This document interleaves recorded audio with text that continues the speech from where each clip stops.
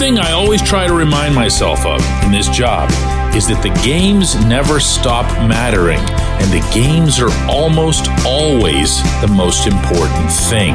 Good morning to you. Good Wednesday morning. I'm Dan Kovacevic of DK Pittsburgh Sports, and this is Daily Shot of Penguins. It comes your way bright and early every weekday. If you're into football and or baseball, I also offer daily shots of Steelers and Pirates in the same place that you found this.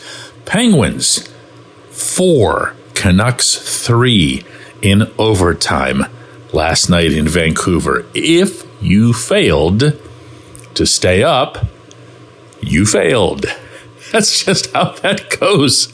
As a great man once used to let us all know when we were hiding radios under our pillows. After midnight, you become a member of the Night Owl Club. And then if you aren't part of that, shame on you for 6 weeks. Referring, of course, to the one and only Mike Lang. This was quite the outcome. It was quite the spirited effort on the part of the hockey team. And as I was letting you know, after the weird but also spirited effort to beat the Flyers the other day, there's something about this team where they've just stayed really, really, really focused on the results of late. Remember when I was sharing with you that those guys were saying in the locker room, and some of them in very colorful terminology, that they don't care how they got the 2 points against the Flyers? Well, this was Lars Eller last night in Vancouver. It's everything. It's determination, when and guts. When we're down and things aren't looking good, we just, there's no quit attitude, and we find a way to claw back in, and huge 2 points. Do you hear them? 2 points, 2 points, 2 points. That's all they're saying right now. Why? Well, look at the standings. That's what's motivating them. That's what they're talking about.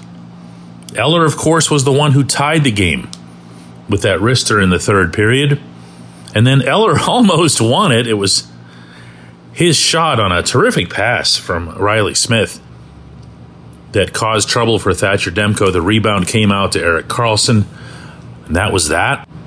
Thought Eller rebounded beautifully himself in his own way, meaning he did not have a good game against the Flyers. The first time I've been able to say that all season about him, that he was terrific against the Canucks. This is what they're about. This is all that's happening in their world right now. It's not about Jake Gensel being traded. This person is available. That person is available. Move Tristan Jarry. Move this guy. Move that guy.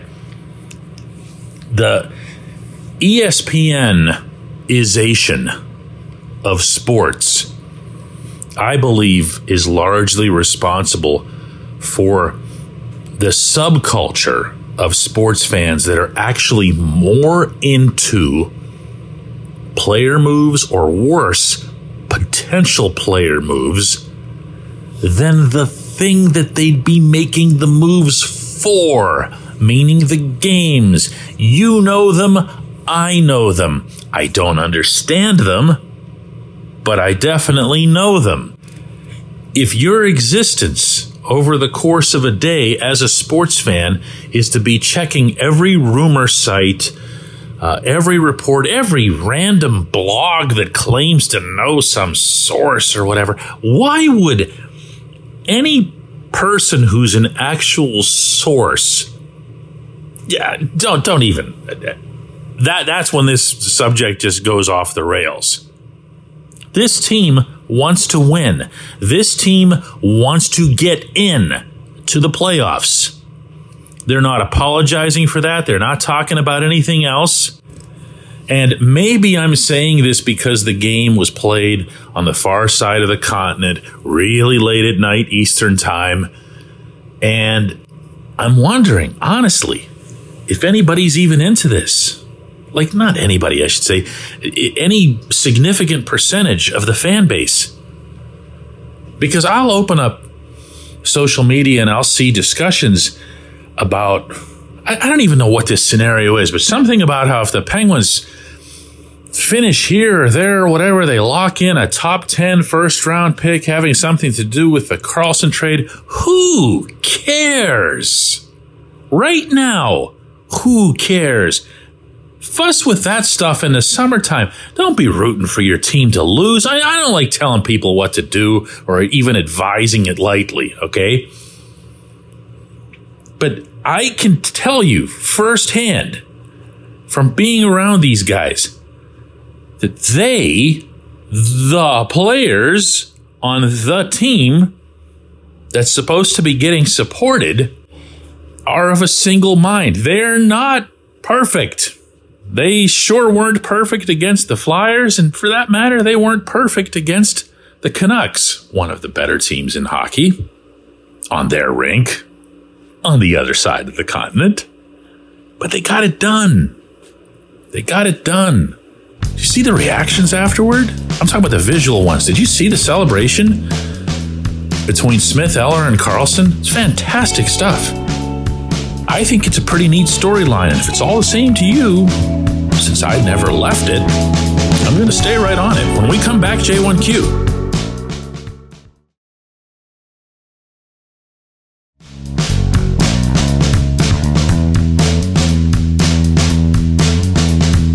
Today's J1Q comes from Kent, who says, DK, you have access to advanced stats.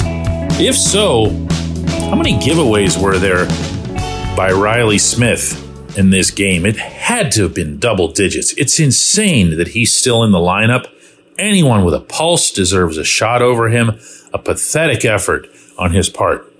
Kent, I've been as tough as anyone when it comes to this player. I've openly accused him of not being all that invested in the process.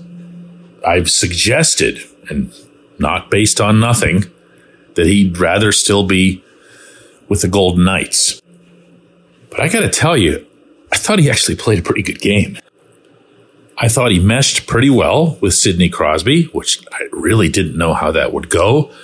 Mike Sullivan had suggested beforehand that the coaching staff felt really good about how they'd work together. I'm not sure what they would have based that on, but they did well with that call. And then I saw Smith supporting Sid about as well as he can. He's not a classic Sid type winger. Smith and the advanced stats that you cite over the course of his career will bear this out, is much more of a score on the rush type. He's much more of that guy who's on a 2-on-1. He'll get the puck over on the right side and whip it upstairs the way he's prone to doing. And actually, if you think about the overtime goal last night, it was in essence a 2-on-1 because Karlsson initially got the puck down low on the left side to Smith. He whipped it way across to Eller before the first shot, and then Karlsson, of course, came in banging home the rebound. But that's the kind of player that Smith is, and I thought he did some good things. I also think that he contributed to winning the game. So one thing you're going to find, as long as you listen to this program or read my columns on DK Pittsburgh Sports, is I'll get stuck on a subject. I'll pound a subject to death if I really believe that it's relevant. If I really believe that it's something that, if things turned one way or another, would be very pivotal for that team that I'm covering. But what I won't do is get stuck on, this is absolutely like this, and it'll be that way for all time. I'll use the Eller example again. I didn't even think a negative thought about Eller all season long until Sunday against the Flyers. But what did I tell you after that game on this show? No apologies, no hesitation. He didn't play well. That's all. Smith played well. And by the way, to kind of close out today's program on what I think is an appropriate note, let's also remember that in addition to beating one of the best teams in hockey on their rink, on the other side of the continent, Penguins were missing some significant pieces. They entered with none of their top-line wingers. Jake Guentzel's out, and it became known yesterday, I probably should have mentioned this earlier in the show, that Brian Rust is going to be out week to week, which is usually their code for something's broken, and that tends to take about a month. So Smith slides up to the top line and sets up the overtime goal. Rickard Rakell slides up to the top line, scores twice. Valtteri Puustinen slides up to the second line and has probably the best game of his bleeping life. Kid really deserved a goal or 5 with the way that he played. And Drew O'Connor, and here's hoping that he didn't get hurt significantly on that sequence near the end where his head went into the glass and he was out for the remainder of the game. He's been just a godsend since he's been pushed up to the top 6. These are things that make your hockey team over time better. These are positives. These are positives. I appreciate the question. I appreciate everybody listening to Daily Shot of Penguins, and we will do another one of these tomorrow.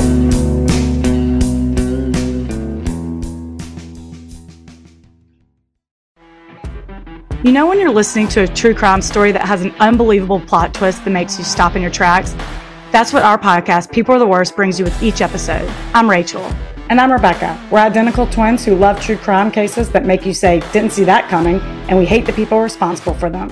Listen to People Are the Worst now on Apple, Spotify, or wherever you get your podcasts.